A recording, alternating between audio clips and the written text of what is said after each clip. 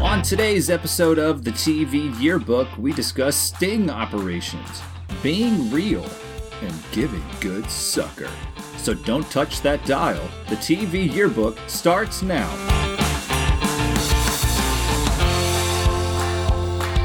Well, welcome back to another episode of the TV Yearbook. This is our Season 1 finale, as we've looked this season at mid-1980s crime-fighting shows. I am Greg, one of your delightful hosts. James, another host. Tell us a little bit about why we are the TV Yearbook. Okay, yes, I am James, another delightful host. And we are the TV Yearbook because in this podcast we are looking at television shows through the lens of today. A retrospective, some might say. The shows we watch and talk about are popular, iconic, or just a good representation of our theme for the season. We choose the best and the worst episodes of the show, we watch it, and we talk about it. Dom. Yo. Do you want to talk about how we choose our shows? Absolutely. I'm Dom, and your third and least awkward host. And oh, come on now. Let me tell you some things about how do we pick the shows. We get, so many comments out there on our website and Facebook page about how do you guys make these decisions? Well, the answer, dear listener, is the internet. We have an immense stable of highly paid professional researchers coming up with a complicated matrix, evaluating all the comments across vast web pages to decide which episodes are most highly rated by you out there in TV land. This week, our show is one that ran for 7 seasons, the highly acclaimed Hill Street Blues. We have a 911. I'm robbery in progress. See surplus store, corner Peebles Drive on 24th Street.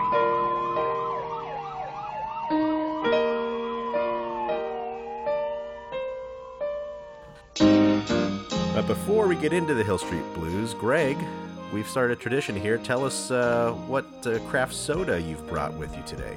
All right, we are moving over across the pond just a little bit for a little Italian blood orange soda. The brand is Villa Italia, and it came in a big bottle. So I went ahead and filled up a cup with some ice cubes. And I filled it up, and so we'll clarifying that it's ice cubes. I was thinking ice cones, as opposed to ice flakes. It could be crushed. It could be shaved. It could be like those little balls. Oh, the rabbit turd ice. That's really good ice, Jimmy. I know. Come on, it's the Sonic ice. Yeah. I don't understand why Sonic ice is the best. Why don't all restaurants use that ice? It must be really hard to figure out. Okay, so you do like it, James? Yeah. Oh, okay. I thought I'm not a psycho. I thought you were upset. Okay. Anyway. Okay, does this have beet sugar in it? No, it doesn't. Okay, well, we'll save that for later. But it does have some sugar. All right, let's talk about Hill Street Blues. So this was a police drama that ran on NBC for 7 seasons, from 1981 to 1987. The show followed a single police station, Hill Street, and the officers within it. The precinct featured 13 approximate different characters and ran multiple storylines throughout a single episode. The show received a total of 98 Emmy nominations during its run and is generally regarded as one of the most influential police shows of all time. Yeah. I would say, generally, that's strong. It's high praise. Whoa. I don't know. Well, so before we talk about the best episode, Greg is going to give us a 90-second recap. Not possible. Oh, gosh. And I don't think this is possible. And you can't talk like the Micro Machines speed talker guy. Who guest starred in this episode? No, I don't think so. I assume he did. Okay. All right, start your clocks. No, you can't start the clock yet. Hold on. Those people have sold you a can of pork and beans, buddy. So our best episode from Season 2, Freedom's Last Stand. So Hill Street Blues is unique because while Captain Farillo and Joyce Davenport, she's the public defender, they're kind of the main characters. The rest of the characters have a lot of different stuff going on. So I'm just going to tell you some different stories and just go through those really quick. So story 1, there's purse snatchers on the loose in the city. Solution, dress the boys in blue up like women. Time for a sting operation. Later, Officer Henry Goldblum, played by Jesse Spano's dad, Joe Spano, gets robbed while dressed up. He gets into a real bad fight with this mugger, gets banged up, and although he wins, he's upset with crime in the city. He's super excited he can still fight, though. Story 2. Pharmacy fraud. Time for a sting operation with Officers Neil Washington and J.D. LaRue. Fake doctors writing fake prescriptions. They nab a fellow Officer Claire from a different precinct who's hooked on the pills, and they turn him over to his captain. Story 3. A poker match. Every precinct has their champion playing for big money. Hill Street has Officer Lucille Bates, who's down and then up and then down and then up until her full house loses to quads. Hill Street basically breaks even after the 30-hour marathon poker session. After everyone leaves, Lucille's partner, Joe, comforts her after her bad beat and starts to give her a massage, but she says no to any romantical activities. Story 4. The Sullivan Commission is the city's investigation into finding corruption in the police department. Captain Furillo is called before the commission because one of his officers, Delgado, hasn't really been working, but he's been on the payroll. Furillo takes one for Delgado, takes one for the team, and stands up for his men right in front of the committee. And finally, Story 5. So HQ is loaded with perps. And Captain Freedom, oh yes, Captain Freedom brings in another perp. Captain Freedom is a recurring superhero, dressed kind of like the Flash, who's patrolling the streets looking for evildoers. And later, Hill Street decides to run another operation. Hey, what kind of operation, guys? A sting operation? You got it. Time for a sting operation. This time in a restaurant, cracking down on like FDA guys, like health official guys looking for bribes. In the climax of the episode, Officers Belker, Renko, and Hill are held up by diner robbers. There's like a Mexican standoff, but the robbers head outside. Once they're out there, they're halted by Captain Freedom. They shoot him. Hill Street Blues shoot the robbers, and Captain Freedom dies in Belker's arms in the street. And the episode ends, as most episodes do, with Captain Furillo and Joyce Davenport, who are in a relationship, talking together. Did I make it under the 90 seconds? Well, I suggest you climb onto that dress, Sugar Ray, and get yourself over to County General. You need stitches. Definitely It not. felt like an hour. 94 seconds. Okay. Let the record state that it was 94 seconds, and it was really close. I Yeah. don't think so. It was Hey, they run. This is what happens when you run multiple storylines throughout a single episode. There are a lot of them. I mean, somebody's got to tell them to knock it off. I mean, cut the characters in half or something. Oh, I thought you were talking about the captain, the lawyer, taking a bubble bath at the end. No, I mean, it's like George R.R. Martin is writing for this show. Much more mild than that. I don't think so. I think maybe this was an influence on his writing. I need a drink of some blood orange soda. These 2 episodes, I don't know where you guys watched it, but I watched it on Hulu. Yes. So you can check out the show there. This is season 2, episode 11. And the worst episode is episode 12. So the best and worst were back-to-back episodes. Mm-hmm. Yeah. So as we talk about this best episode, can we talk about the theme song? Yes. Go for it. Greg, I remember last time you said this was your most favorite theme song ever. It's up there, Mr. James. It really is. Explain. How? Okay, I had to do my research for how atrocious this is the worst theme song I've ever heard in my life. What? So I had to look up the guy who wrote this. His name is Mike Post. He is an Grammy, Emmy award-winning composer. He made theme songs for L.A. Law, NYPD Blue. He's the one responsible for the on Law and Order. Oh, yeah. Him and Dick Wolf are good friends. Yeah. Magnum P.I., great theme song. Magnum P.I., He wrote the theme song for Doogie Howser. Quantum Leap. Quantum Leap. Yeah. Whoa. I mean, And then he pulls this song out of the Advanced Torture Techniques Handbook. What the hell? You have got to explain how you can like this theme song. Okay, so a couple things. First off, he won awards for this theme song, James. I know. And I think that maybe speaks more to the time of the 80s and what was wrong back then than maybe what was right. Well, before I say my piece, because you've said yours, Dom, can you please tie-break us here? Because obviously this is a love-hate theme song. yeah, I'm gonna have to split the difference because it it. was a forgettable theme song to me. I mean, I can't even remember the tune. It's not one that I didn't watch the show, but I certainly didn't hate it. I think I read that this is a show where the writers were given, total creative control over almost every aspect of the show, which is, I think, unusual. And they specifically, the creator of the show specifically asked for something that was antithetical to what would be happening as far as what they were looking for the theme song, which I think that was accomplished. All I know is that you guys know we play the theme song in our show episodes. Oh, right? yeah. We do. Yeah. I'm worried that everyone has fallen asleep at this point in time listening to our podcast after hearing that theme song. It's not that bad. Do you require an exciting Miami Vice-like theme song every time, James? No. You guys, the A-Team is by far the best theme song. No. Oh, yeah. I like the No, the A-Team's not the... I don't know what the best is, but it's definitely not this one. I'm remanded to you for slap on the wrist. Consider yourself slapped. Anyway, I've said my piece of the theme song. You have. It's garbage. Mike Post, you have made many other great things. This was not one of them. All right, I'll share my thoughts really quick. Dom, you brought up a really good point about how the series is a heavy series. I mean, there's heavy stuff. There's not a lot of comedy going on within this series. It's serious business. And then there's this very calming theme song that's, as you said, Dom, kind of antithetical to what kind of the show is about. I kind of like that. But maybe it's a simpler reason. I mean, I've spent some time on this podcast talking about the childhood a little bit. And do you know what? In the mid-'80s, we would hear this song. This song and also another Mike Post song, the LA Law theme song. When the children in the household heard that song, and little Greg heard that song, it means it was bedtime. But we would always want to stay up just a little bit later, so we would beg the parentals, hey, can we stay up and listen to the theme song at least? Like, this was the tactic.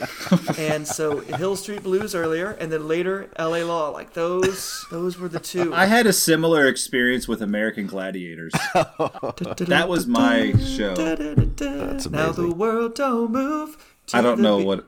That's not American Gladiators. American Gladiators. I think that was Silver Spoons. That was Different Strokes, man.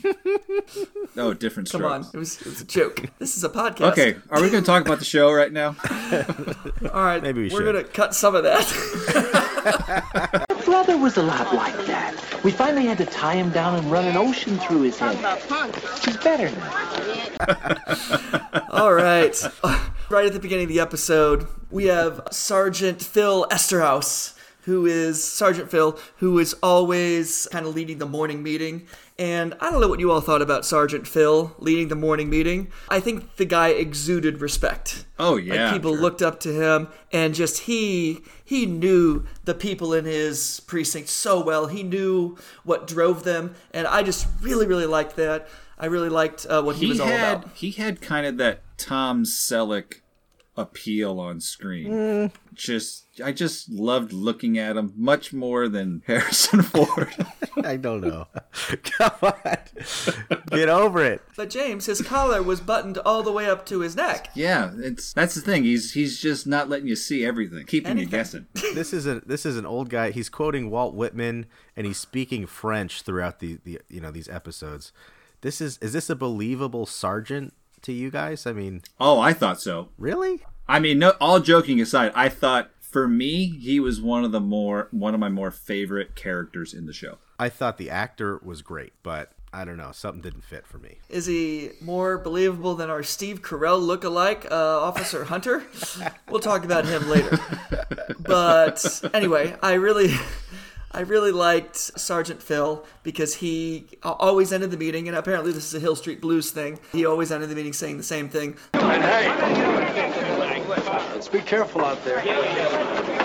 And I thought that was a really nice way to end the morning meeting. So Yeah. I kind of liked that beginning. Yeah, another part I liked, it's after the morning meeting, the captain of the precinct, his ex-wife bolts right in because apparently the captain is sleeping around and their son stumbled in while he was being romantically involved with this other person. Did you guys pick that up? That's what the ex-wife said. That's what she said.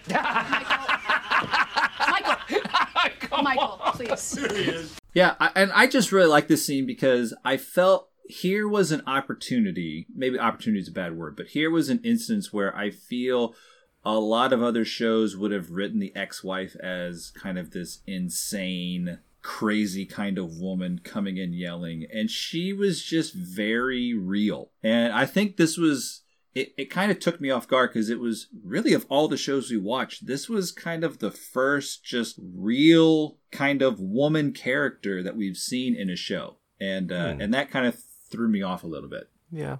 Because I just wasn't expecting that. We've seen a couple, but I think to your point, also, this is a divorced couple. Yeah. In the early 1980s, which is not depicted that much on television. And they had a very amiable relationship. But of course, she's still upset about the undergarments being found by their son. And when Frank laughs about it a little bit, what does she say to him? What kind of a man invites his son over for the weekend and then allows him to get a look at his father making love to his cookie? I believe was the phrase. Making love to his cookie. And maybe that was one of those phrases that, was quickly in and quickly out. I don't know. Yeah, that one, I think it needs to be brought back. And I'm going to try it out. I'll let you guys know how it went over. Oh, boy. Good luck with all of that. Yeah, this dynamic, I guess, goes on throughout the series. And apparently she was not supposed to be a long-standing character, but the producers liked her, and so they kept her around for a long time. Faye Ferrillo. Faye Ferrillo. But yeah, to the point, I think it was very interesting to see this. I mean, in general, I do think the show is trying to shoehorn in a lot of these taboo-type things in the early 80s, which I think is a credit to the show. But again, this one, I mean, is she showing up to the precinct, waving, lingerie in his office? Okay, sure. It's the 80s! It'll happen somewhere. Fun times. So after this, there's a scene where one of the detectives is given the opportunity, shall we say, to go to dress up as a woman. And yeah, this was one of the many storylines that involved a purse snatching story, crime spree that was going on, and so they set up a sting operation. Yes, one of many in this show. What? To dress up officers as women, kind of a bosom buddies type of feel, and then send them out. Even though they have female officers, they think it's better to do it this way, which is one way. No. Sure. Lucille's out playing poker, Dom. So. Oh, she's the only one? She can't be the only one. But maybe she is. Maybe there that's part of the might have been another one. Well, anyway, so she's, the one female lead is in the poker tournament, as Greg mentioned. Anyway, he dresses up as a woman, and the carjacker, of course, confronts. They get out, they scuffle, and they really scuffle. I mean, it was a great fight scene. It really was, and it was long, and there was fake blood, very, very clearly fake, streaming down the police officer's face, and yeah, he gets clawed in the face. The carjacker had a metal mallet that, like a sledgehammer is also what it's called. Could call it a sledgehammer. And but it had a short handle. I guess that's still a sledgehammer. Or a regular size handle for a 5-pound sledgehammer. Did you guys find it strange that he never swung the sledgehammer at the officer? Well, he did once they stopped rolling around. I mean, because remember he grabbed the trash can lid, and the guy hit the trash can lid with the sledgehammer a couple times. And then the cop beat the assailant over the head with said trash can lid. Right. So trash can lid beats sledgehammer every time. But if you rewatch the scene, you will see no less than 4 opportunities for the criminal to swing at the head of the cop. I'm just saying. Oh, I saw those too. Well, this is a work of fiction. I guess. I was disappointed there wasn't, It was still terrifying. I was watching that sledgehammer the entire time. I didn't even notice most of the fight because my eyes were looking at one thing, that sledgehammer, and wondering, because I don't know any of these characters, because that's actually one of the more exciting things about watching these shows we've never seen before. Like, any character could die at any time. True. So I don't know this guy. I don't know whether Joe Spano, the actor, is deciding to leave the series after this, because I'm not looking at this ahead of time, because I want to go in fresh. So that sledgehammer, I thought, was very effective, because when's the hammer going to come down? Oh, yeah. See what you did there. Wow, that was clever. I like that one. Yeah, and interestingly, so the detective that is in drag is Spano, correct? The show had like a bazillion guest star appearances. Too many. But of the main actors, he was the only person I recognized. Yeah, me too. And I didn't even know where I recognized him from. I had to do some research. And I remember I recognized him from Apollo 13. Yes, he was in that. And I can't even say who his character was in that. He was one of the NASA guys. Yeah, he's a journeyman actor. He's that guy that you don't know his name, but he's in everything. You know his face. He's a real that guy. Yeah, he is a real that guy. Anyway, he did a great job, and he was, to the show's credit, they carried over his facial injuries to the next episode, so he's all banged up. Yeah, I was wondering if you guys would notice that. That was nice. That was nice. That was clever. I appreciated that. Keep talking, Pete, and get a shiv in your white walls. The captain's my friend. I think I'm getting through to him, Mick. This entire show, because it has so many storylines going on, it covers, I don't know, what feels like are real issues. Again, I can't speak to a lot of television cop dramas in the 1970s. The only one that comes to mind is Chips. And I feel, again, I haven't seen an episode of Chips, but... Oh, Columbo, Dragnet. I don't know why. Its level of seriousness doesn't seem as serious as Hill Street Blues. That is one man's completely uneducated opinion about the seriousness of Chips with Eric Estrada versus the seriousness of Hill Street Blues. I could be dead wrong, and I'm sure our listeners will tell us and tell me specifically. Well, it feels like a confident opinion, and that's all that matters to me. Confidence is everything, as it is, because I feel like one reason why the series and the show, and I don't want to get ahead of myself too much, but I really liked it, but one reason why it worked for me is because it felt real. Like all of these things, we know that in the real world, these struggles do exist, especially in a big city police department like this nameless city, because they never name what city this is. Anyway, so I appreciated those real issues being focused on. And so that's my thesis. I like it. Well, so what about the poker game scene? If there's only one female officer, it is, what's her name? Is it Lucy Bates? Bates, right? Yeah, Bates. Sergeant Bates. So she is, and she actually won some awards, I think, for her work on the show. But she is with her partner, and they're working on this poker game that was really, I think, just for the precinct. It wasn't like a sting or anything. Interdepartmental poker game, right? So all the different precincts, are playing, and so they, she ends up losing. They're in a hotel room playing, and they lose. The other people leave, and she lays down exhausted after 30 hours of poker playing. And her partner, Joe, who is, also exhausted, watching her. And he sees that she's tired, and he's going to do her a little favor. He's going to massage her to help her relax and go to sleep. I guess that was the intent. And part of massaging is kissing and snuggling. Don't push me. That's your mama. Tell her she hurt my back bad last night. Yeah, and then just jumping on top of her. And she very clearly several times says, no, Joe, don't, no. And he just continues, I'll go under the shirt because, over the shirt's not going to be relaxing enough. He says this, something like this, right? It's all for her is the reason why he did it. So, I mean, it was kind of like, oh my gosh, like this is... I was surprised that they actually dealt with it towards the end of the episode. They revisited, they come back from the poker game, yes. They go to like this basement room, and they actually address it. They do. I mean, this was an attempted assault, right? He eventually, though, backs off. It's definitely unwanted sexual advances. It crosses the line for sure. And at the end, though, like you're saying, they're partners, I think, right? These are their partners. They are correct. Yeah. So she takes it to a place where it's sort of ambiguous, but her point is like she wants to be respected, which I thought was pretty, an important part of her character. It was interesting, though, I think, to not see more of a get away from me, why did you do that, how could you do that to our partnership reaction. Now granted, I've never been in a police partnership like that. I don't know what it would feel like, but this is the person that you have to work with every day, It feels great, Dom. Do you like massages, Greg? Dom, your point there I think is really, really good, because what Agent Bates, what Sergeant or Lieutenant or Officer Bates does is, as you said, they have this almost ambiguous DTR at the end.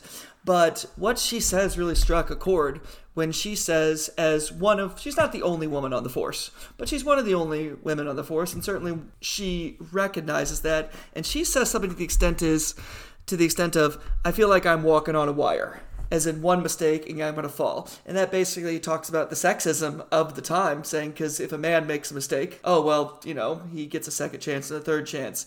But if one of the only female cops makes a mistake, I mean, that could be it. And that's how she feels. Right. And when her partner does this to her, I agree with you that it was surprising that she wasn't more harsh with him almost. Yeah. But she does reveal that important thing, saying that I'm struggling here because as one of the only women on the force, it's a really, really hard thing, and I appreciate her saying that. Yeah, another storyline was, I think this was the 5th or 6th storyline of the show, the restaurant sting operation. 18. Yeah. I don't remember them ever talking about a restaurant sting operation. All I know is there's a restaurant and all the cops are working at it serving burgers. But towards the end, this whole scheme was to catch crooked officials, and one of these South Ferry cops, a different precinct, comes in for a shakedown, and these robbers show up. And I will maintain this is one of the best shootouts depicted in television history. Oh. Ooh. Yeah, I just dropped the hammer. You think I'm jiving? Oh, there. my. The gun hammer. The sledgehammer. Because the hammer is a part of the gun, isn't it? I don't know. Sure. But it's... what's a gun? The guys come in. It's a short gunfight. Hundreds of bullets are flown through the air. Most of them miss their targets, which is pretty true. I went on and actually looked. Like, it's about at a close distance, and close distance is defined around 6 to 10 feet. Only 35 to 40% of shots fired actually hit their target in actual shootout. So I was just struck because, most shows, Miami Vice, good God, A-Team. Like, these shootouts are long, they're drawn out, it's a source of action, but here was a shootout that just seemed real. It just started, a bunch of bullets flew, and then people are dead, afterwards. I mean, I think the shootout probably lasted 30 seconds, less than that. There was slow motion, too, which kind of... I have no comment. So I think going back to your point, Greg, about just being this show about being real, I mean, here was just another instance where, I mean, they had in my opinion, a very realistic shootout. Mm-hmm. Yeah. And I think the robbers, they died. But our good friend... The robbers died. Our good friend, Captain Freedom. Oh, my God. My neutral warp generator failed. Should have stopped the bullet. My fault for not checking the batteries. Captain Freedom. So a He reminder. passed away as well and got shot after what was a really impressive soliloquy as he passed away in Belker's arms. Was it? It was trying to be. I'm eternal. I live in the alley cats and the buses in the streets. I guess this was a recurring character for a few episodes this season. Yeah. And I did a little research, and it was a character lifted from a separate screenplay that one of the writers had shown to the creator, and he liked it so much that he wanted to use it for this, I guess, character. Well, I question that writer's decision. So this is a guy who thinks he's actually a superhero. And he's played by Dennis Duggan. Did you all recognize Dennis Duggan? I did not. He's that guy. I don't know what I recognize him from, but I recognize him. He's in a bunch of Adam Sandler movies, actually. He in Happy Gilmore, he's the leader of the PGA Tour who gives Happy Gilmore the jacket at the end, but then Shooter McGavin takes it and runs away with him. Oh, that's right. He's the guy who gives the jacket to Happy. Okay. Or is about to. And then Shooter McGavin gets his butt kicked by the giant fella who terrified me for several years after seeing that movie. Oh, my gosh. Well, what about the... I guess... Greg, you said it's a common way that the show ends with the captain and the public defender. Gosh, I can't remember her name. Captain Farillo and Joyce Davenport. Joyce Davenport. Yeah, so she's a super steamy supermodel public defender, and I guess she and the captain have a secret relationship. So at work, she's making this, do you have lunch? Do you want to have lunch with me? How about a hot lunch at the whatever hotel? And the captain's like, yeah, hot lunch. And so they end up, going he actually shows up in the restaurant and looking for her, and it's the worst impression I've ever heard. God, sounds good. And shows up to eat, and of course she's not there, but she's left a note, and come up to the room. They do the deed, apparently, it seems like, or maybe just more massaging, I don't know. Well, they're noshing afterwards. Eating. They're eating in the room. And then he makes this line. You're tough. Mm-hmm. But you give good sucker. Watch it. Which I had to look that GRE word up. I wasn't familiar with that one. But it means comfort and assistance. That's another way to say it. She's a real helper. A real helper. But, you just can't. In the case against crime. The double, is that a double entendre? Or it's something? It's something. But, well, and then we take it all the way to the end. And then they're in the bathtub talking about their day. So this whole episode takes place in a day, basically. It's crazy. Which I don't know how that's possible. And then it just ends. It just ends. There's no... In the bathtub. There's no music to take you out. I mean, I was just, it's over. Thank God. But I just thought that doesn't seem like an effective way to end the show. Very creative, though, for the time. It's the most effective way, James, because then, after it ended and said executive producer, that it did... I think I was probably asleep by that point in time. So. But in true 80s spirit, did you catch a little bit of chest hair off of the main guy of the episode? Oh, there's always a bit in the 80s. How could you not? Yeah. And it makes me, it does make me feel a little bit more confident in myself. I feel a lot more confident. No comment. All right. All right. What about the worst episode? What is a big-time garment manufacturer like yourself doing buying 8 ounces of Columbia Flake? I got a 19-year-old wife. She goes through this stuff like breath mints. Oh, the worst episode. All right. All right, Greg, you going to do this one in 90 seconds? Sure. I only have 4 stories for this one. On to the worst episode of Mouse and Men. Worst episode is rated by one particular website. Anyway, so there's this murder right off the bat. It's public defender Pamela Gilliam. She's shot to death. She's African-American, which brings a racial discussion to this episode. So story number 1, Officer Bobby Hill is chosen as the vice president of the Black Police Officers Union.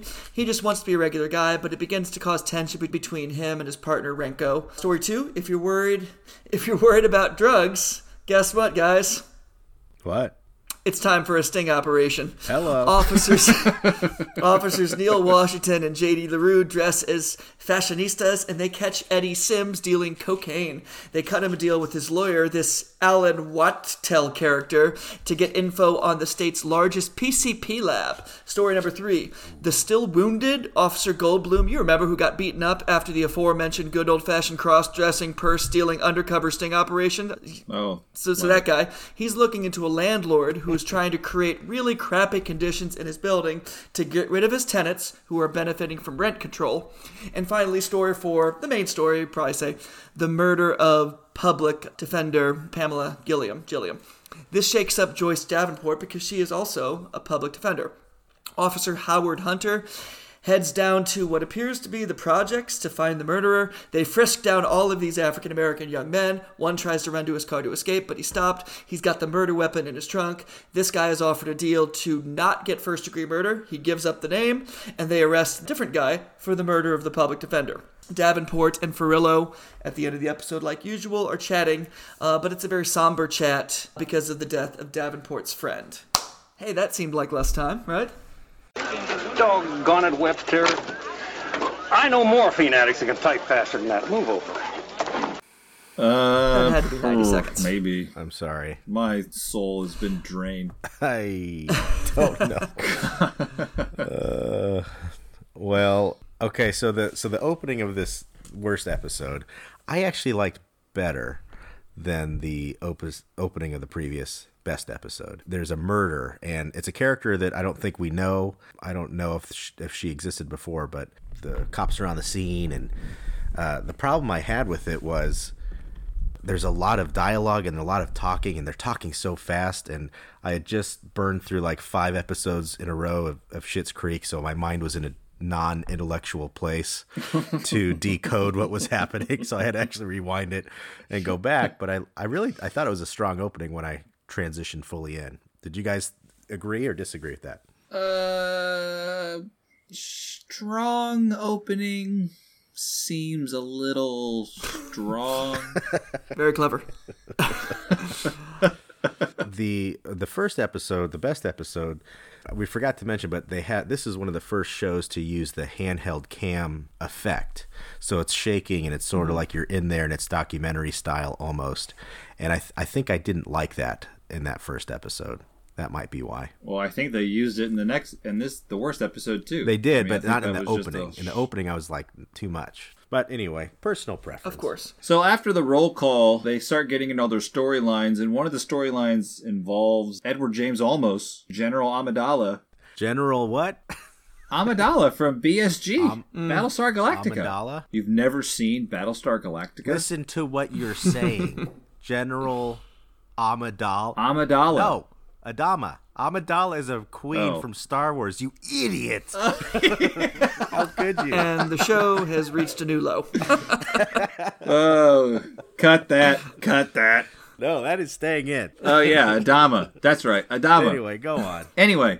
Well, I failed to see what's so funny, mister. I'm sorry. I when he came on, I mean, just again, these consistent guest starring roles of pretty famous and recognizable actors. But I assume he's a lawyer in this, or he's a law student. Law student, yeah. And this is probably before he graduates and heads down to Miami to lead the Miami Vice precinct. I'm just assuming these are the same universe. He also looks like a low-rent Geraldo. He is, yeah. He is. Yeah. He was heading to Capone's vault after this episode was filmed. So he claims this whole landlord is mistreating his tenants, and then all of a sudden, there is this crazy guy talking about Lizard, throwing shit around and just tearing it up, and then the soup Nazi police officer, Odie Belko, jumps on top of him. What was the point of that scene? I think it gets the little payoff at the end, because before Officer Belko jumps on him, there's a little growl. Pounce! Yeah. And later in the episode, we have a little pounce! Yeah. Well, that's true. It is revisited. So in the other storyline of the drug-dealing, textile manufacturing sting operation, what's his name from Star Trek shows up. Commander Riker. William T. Riker. Commander Riker shows up, and he's a cocaine dealer. Obviously. Yeah, so he gets caught. He goes on the run. How does he get caught, James? Let me And remind as you. he's trying to get into his car outside, Pounce! he hears this slight growl behind him. And then the soup Nazi jumps on top of him and takes him out. Pounce. I mean, it was a true Spider-Man growl pounce. I love it how they all act casually. Like, at first I was worried because Commander Riker's getting away, and everybody's like, nah, it's fine, Belko's out there. And I'm like, what? And then, I'm not going to do it again. But I'm surprised Riker didn't know it was a sting. If he would have just sort of looked around in the office of the textile, there's donut boxes everywhere. I don't know why they didn't catch that. I didn't notice but those. Just boxes. Why is that a boxes, giveaway? Boxes. Yeah, next time, Riker. Missed opportunity. Wait, Missed opportunity. that doesn't make sense. Let's cut that. Yeah. We have so much to cut from this episode. Anyway. Hey, you can burn them in the street for all I care. I wouldn't wrap a sick dog in those schmatters. So, so then Commander Riker is back at the station, and his lawyer comes in. And did anyone recognize the lawyer? Of course. Of course. None other than Jeffrey Tambor, arrested George Oscar Bluth. Bluth George Sr. Bluth Sr. Among many other things. And he is just a whistling and he's a horn dog. A big walking pile of chauvinism. How you say sexist? Wouldn't mind a one-night stand with that, huh? Nice pillow. And Oh man. and then he's trying to cut a deal with the officers about, pleading down to if Riker names his the big fish. PCP lab. They follow him to a bathroom. They follow him to the bathroom, and he urinates, and then he comes out, doesn't wash his hands clearly, but goes in for the handshake, and whoa, the most awkward 5 seconds of the show right there. Damn bladder infection is killing me.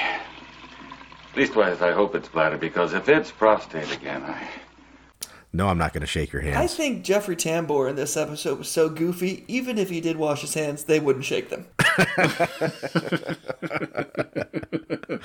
Quite possibly. And one thing we forgot to talk about is before that bathroom scene, Sergeant Belko is in the restaurant, and he's sitting at the bar at the diner, and he is inserting food into his front pocket. The other cop looks and says, "What are you doing?" Apparently he's been feeding a mouse, carrying a mouse around. Why wouldn't you? In his front pocket. Mouse in the pocket. Yo, you like smoked fish, you little guy. Gotta eat your protein, grow very, very big, very, very good for you. His name's Mickey. Makes a lot of sense. My question is, how did that mouse survive all of those jumping lunges on the criminals throughout the episode earlier?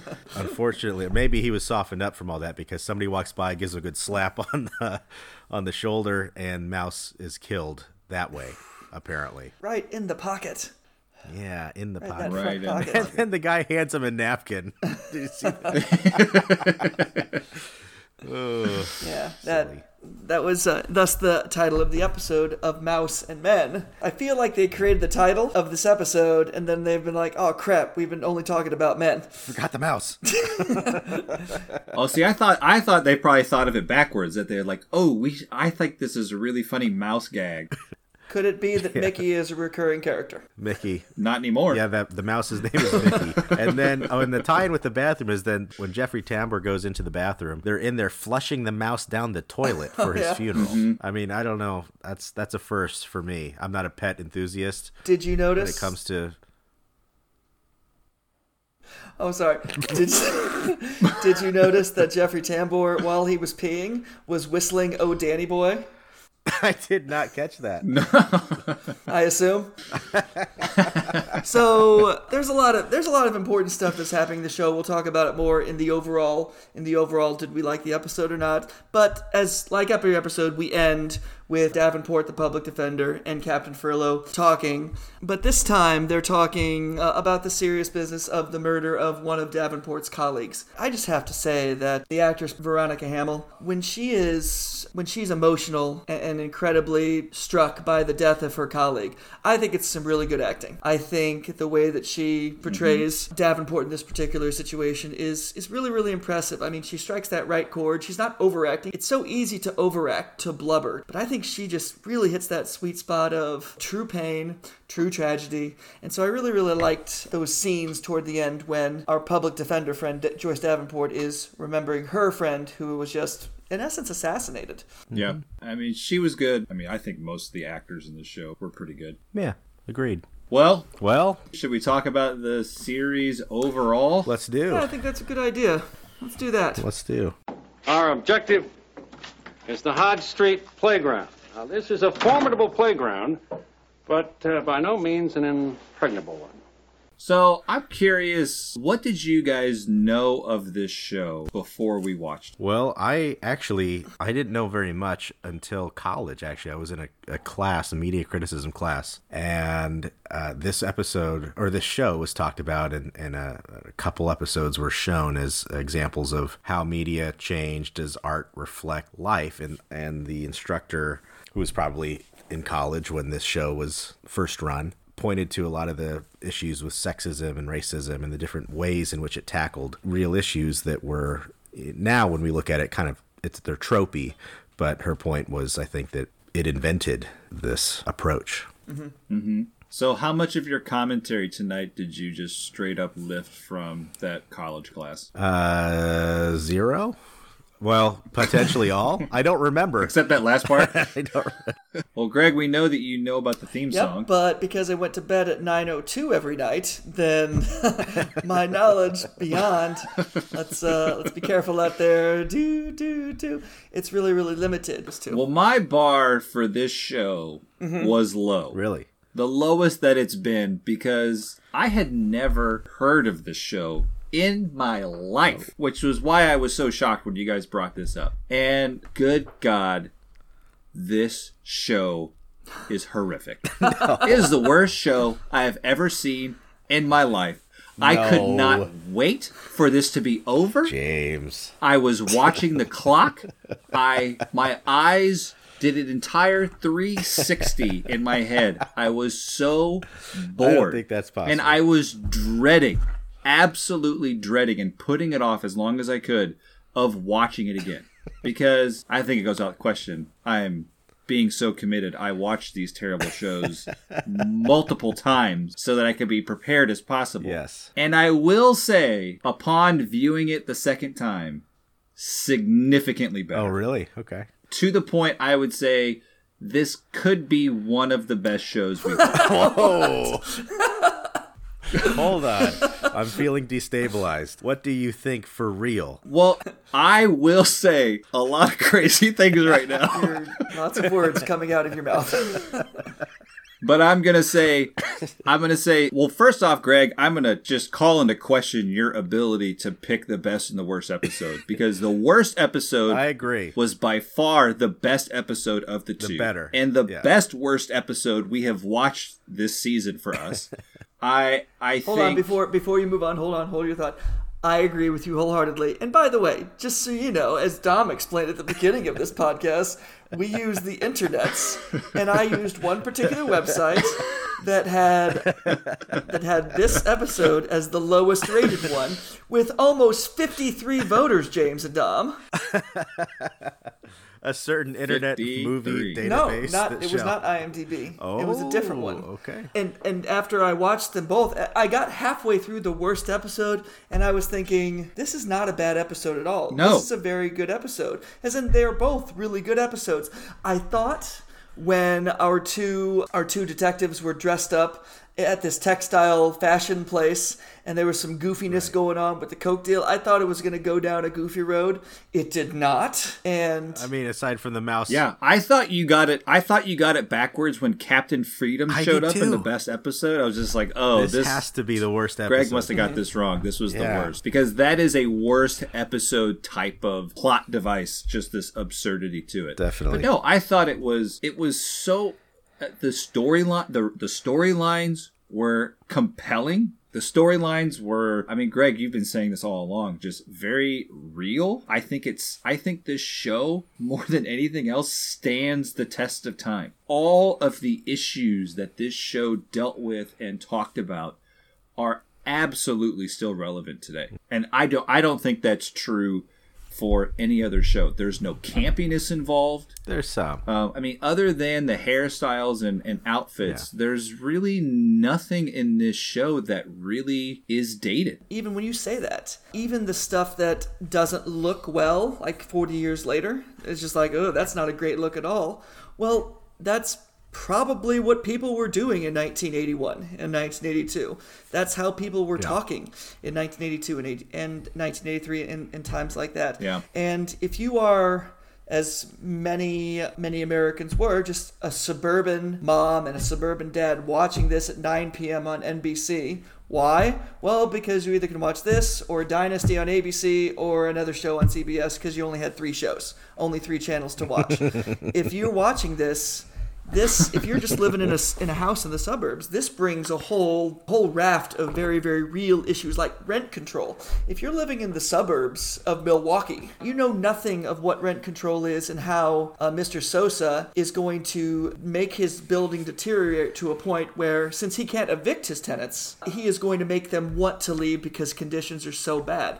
Like, you don't know anything about that at all if you are just a suburban American. And so that's why when I say the show is real, it covers so many things that were real, and it brings them to an audience, a mass audience, because this was a wildly popular show. This is a top 15 show, top 10 show of the 1980s.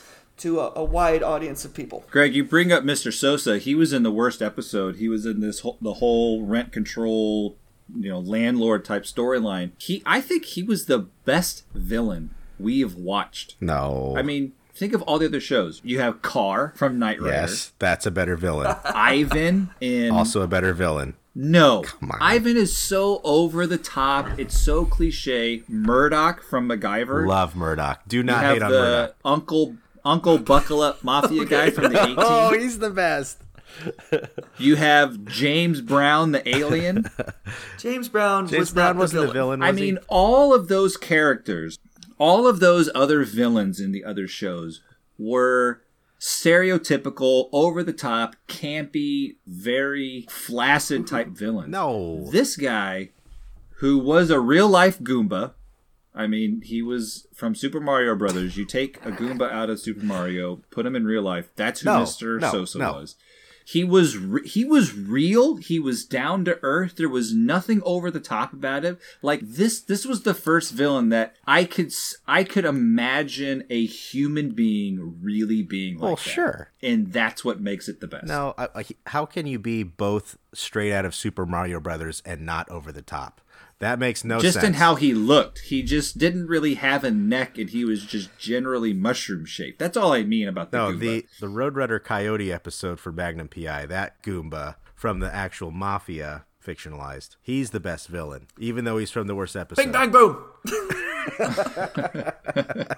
Okay, he's subtle, and maybe that's what you like about it, that it's believable. He's very muted in some kind of way. But I just think he's the first... And I think this is true for a lot of the characters. There was nothing cliche about it. What? There was. He's exactly cliche. He's a ruffian landlord. He comes down the hall with his two goons behind him. That's not real. Come on. In his dialogue and the way he presents himself, it's so much more real than anything we've watched. I'm looking for Mr. Sosa. We're all Sosa. What do you want? How could this have been considered the worst episode? Like, I thought it handled humor better than the best episode. I thought it handled race issues better than any other show that we've watched. I agree. Yeah. I agree. When you talk about some... Again, I hate using the word real so much, but when the police officers go and they round up all of these African-American fellas, they line them up on the fence, and they pretty much do a whole stop and frisk thing. That's a real issue. And that's an issue that we're very aware of today.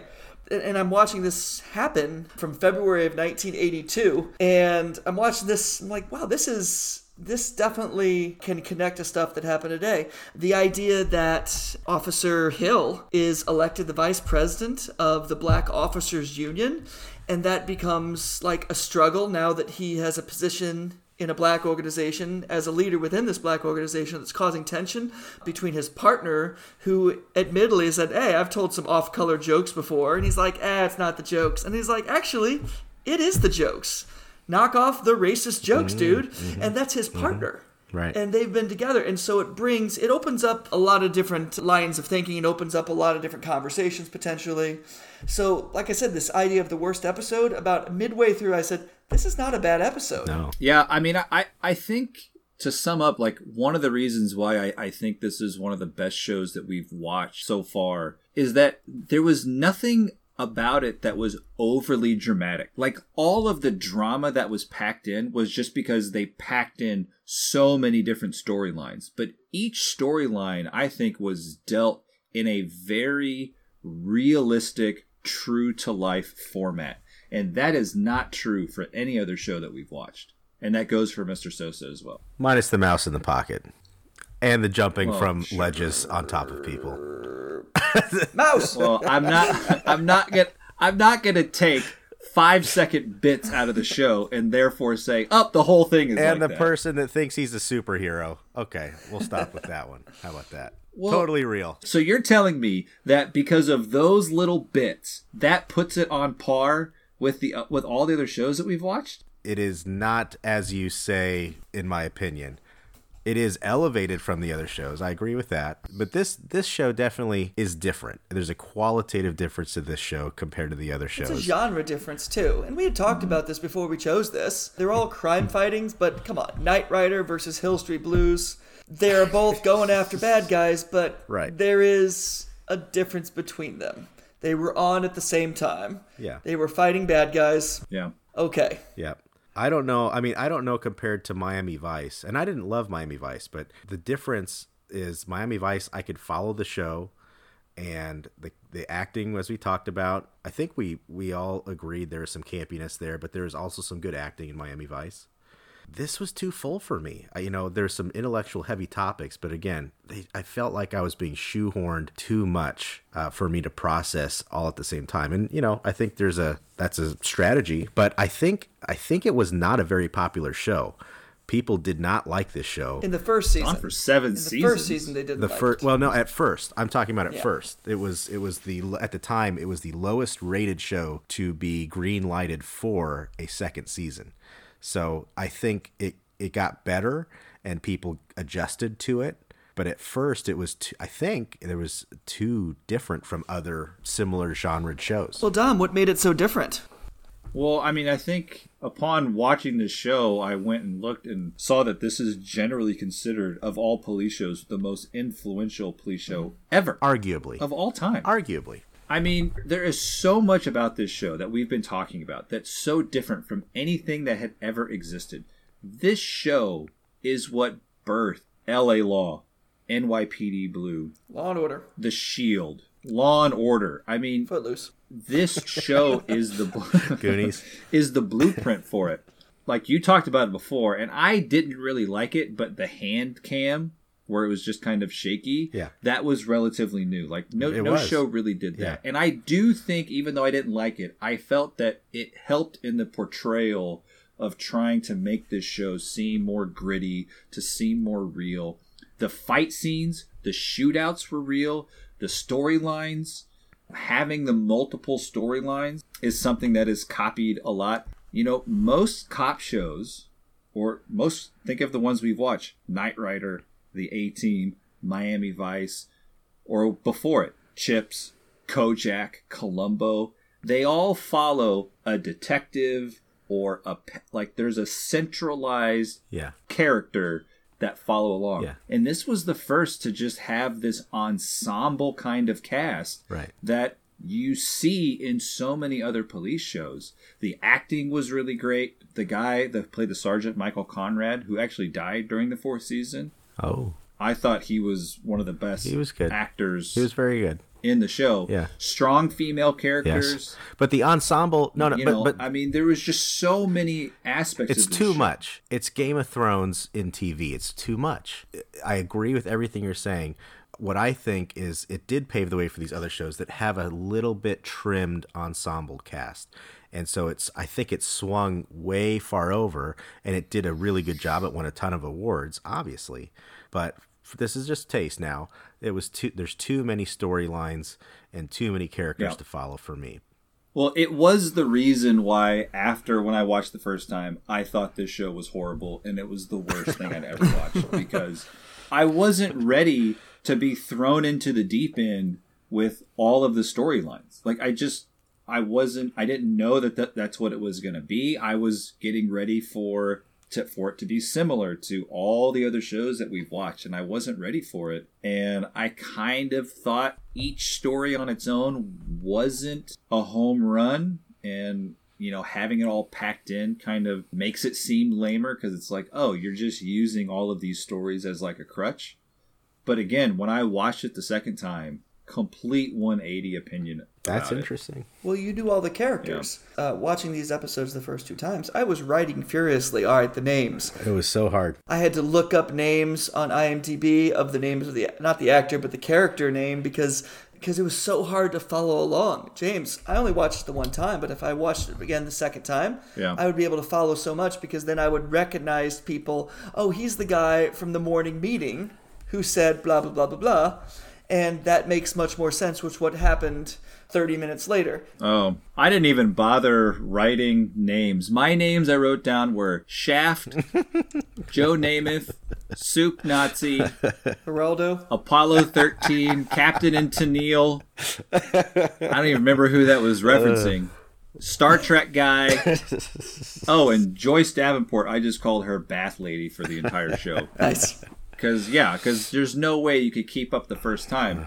Even the second time, I didn't catch all of their names, but... Yeah, it's a lot to sift through. Did you all like Captain Freedom? That seemed to be the campy part. It was so stupid. I didn't like him. How could anybody like him? When he was dying, I wrote my question in my notes. Is this supposed to be touching? Yeah, it was weird. Because I couldn't wait. Yeah. For him to the just only black out. The only thing that could be is they built his arc up before this somehow in ways that would have wanted you to care more. But he was in 3 episodes before this, I believe. Yeah. Oh.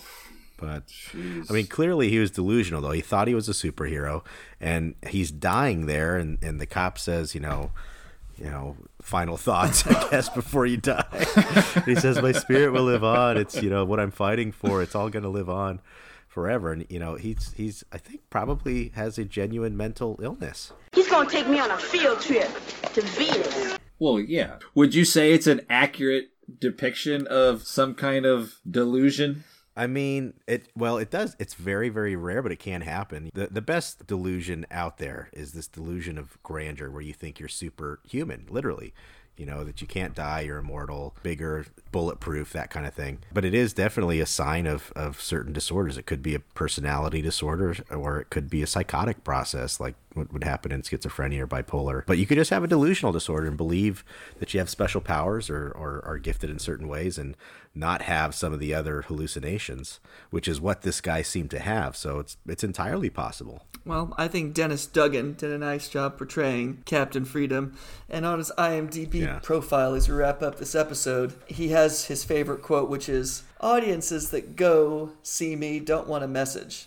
They don't want my soul exposed or my life view. They just want to laugh." And I thought, well, Captain Freedom was a little goofy, and I laughed a little bit. Mission accomplished. And then I cried a little bit. You laughed at Captain Freedom? Not at the death scene, probably. No. What's not believable is the precinct would not take him in, I don't think. So. But there were so many people in that precinct. I don't think they could keep anybody. Packed. Lizard Man was nearby. It was crazy. Oh my god. All right, let's talk about our awards, shall we? Don't squeeze it so hard. It won't fit if I don't. Just be gentle. It's as stiff as a board. Yes, it's time for the awards, the TV Yearbook Awards. So just like your high school yearbook had those superlatives in the back that said most likely to become a doctor, most likely to become a dentist, most likely to become a urologist.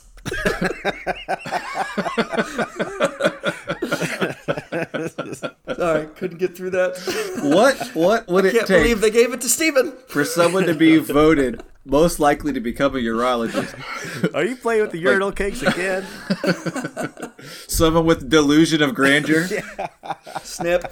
Don't worry, we're going to snip all of this. Anyway. Well, one of the awards we give out is the Extra Mile Award. So to make it in Hollywood, it's always really tough. You gotta toe the line and become an extra. And this show had a plethora. Jefe, what is a plethora?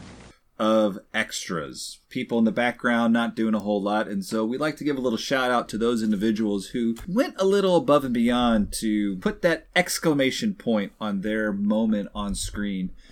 And my Extra Mile Award is going to go not to Mr. Sosa, but to one of his goons behind him. Because Mr. Sosa needed a little bit more oomph. He had 2 thugs with him. And one thug decided, I need to stand out. And he went through the costume bin and found a hat that absolutely resembled Tweedledum from Alice in Wonderland. It didn't really add to his...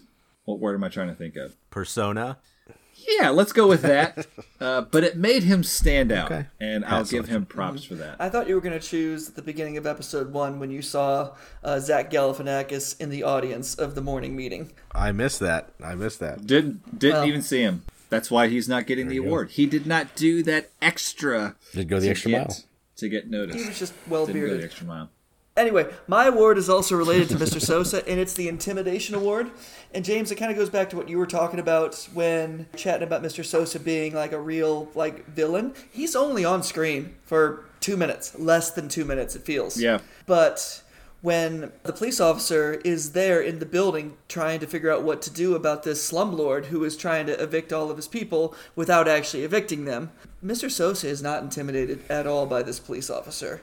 In fact, this police officer is looking at Mr. Sosa and his two goons, one of which is wearing a Tweedle. I did not notice that hat at all, but... The Tweedledum hat escaped me. How did you not notice the hat? It's a look.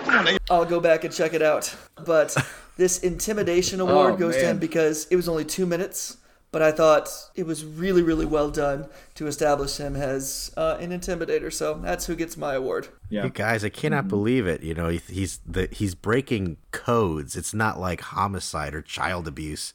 But anyway, he was a good actor. This is where people are living, Tom. That's important. I'm not saying it's not An important. old lady broke her hip. Almost broke her other I'm hip. just saying. I don't think The he was the best elevator villain. is out of order. Hey, landlords.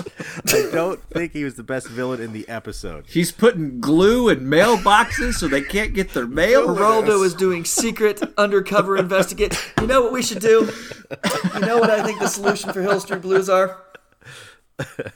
I do not. Oh, come on. You're killing me. Let me tell you about the smells women love, Neil. We should run a sting operation. There Oh, you go. sting operation. Anyway, Dom, what's your award? Anyway, well, I have an award. My award is the most likely to end up on a registry award, and that's for Jeff Tambor's lawyer character who's drooling and remarking and looking up and down every woman in the precinct. And, you know, it is kind of a bittersweet reality about his, you know. This award is oddly prophetic of Tambor's real life. A foreshadowing for his fall from grace. Sad. He's a very talented comedian, and sad to know that he's, you know, actually that's not so far from apparently some things he's been accused of. I mean, he's hitting on Farillo's ex-wife, Faye. Yeah, all up ons. He's hitting on. He makes passes at the captain's ex-wife, the captain's current girlfriend, and he even makes comments about the dead lady from the beginning. Just a shame about Tam Gilliam. Hell of a bright girl. What a bod. Legs all the way up to his... Oh, man, that was so uncomfortable that he kept talking about how tight the clothing was on this. Because he knew, he's a lawyer, so he knew this other lawyer. But I guess later in the episodes, he's becomes a mainstay character, and he becomes a judge. A creepy, I'm sure, sexist judge. Well, what else? Anything else to say about these two episodes? No, let's move on. Well, gentlemen, we've come to the end of our first season Woot. On the TV Yearbook, focused on 1980s crime fighting shows. So listeners, check us out on Facebook or Twitter at the TV Yearbook, and please let us know what you liked and what you'd like to see in future episodes of the TV Yearbook. And since you obviously have extra time on your hands, or you wouldn't be listening to us, please rate our show. How do you do that? I'm not sure, but you probably have rated other things. You'll figure it out. Speaking of ratings, Greg, we haven't heard about your soda. Oh, I finished it. Yeah, your Italiana Blood Navel Orange. Niner. I don't know what you said. The Villa Italia Italian Blood Orange Soda was finished, I don't know, how long have we been recording? Hours ago. Too long. This Hill Street Blues. It's such a long episode because there's so many things. So here's the deal with this. First off, it was a big bottle, so I just poured half of it into this cup right here with some ice cubed. We already discussed that. But I will say, first off, the taste was quite nice. Not just because of the sugar, but because this is infused with blood orange extract. Oh. Now, don't let the blood concern you. Oh. It's not actual blood, because the type of orange is called a blood orange. It's a fact. Let's deal with it. And so because this is infused with blood... I didn't know that this was something we were struggling with understanding. I didn't either, but... You gave me a look. So, it was very effervescent. It didn't taste like orange juice. It was kind of a blend between champagne and mimosas. And was it champagne, Greg? Did you put champagne in your blood orange Italian Villa soda? I drink craft sodas. Where does this rank of all the craft sodas? I still like You had Virgil's, which we know is garbage. That's going to be at the bottom. Obviously. Forever. You had Beet Sugar last time. Moneybags was one. Moneybags. Delightful. I don't remember your other ones. I'm sure someone on Twitter will get that list so everyone can see what the 6 beverages I've had in season 1 of the TV yearbook. Our Twitter team will work on it. But I would say this is not as good as Peachtree Root Beer like we had last time. But I will say this is pretty good. Next time I'm going to try a different Italian blood orange soda, and I'll be able to compare those side by side. Wow. I'm shocked there's more than one. No, you're not. Come on now. I didn't know Italy was so prone to make orange What do you know? sodas. Italy, Blood orange. Florida, California, orange. I don't know what that So, means. Well, this is where our strong ending will come yeah, in. have we thought of that yet, Dom? Thus concludes the TV yearbook. Right now. Da, da, da, da, da, da. Season 1. And hey, let's be real careful out there.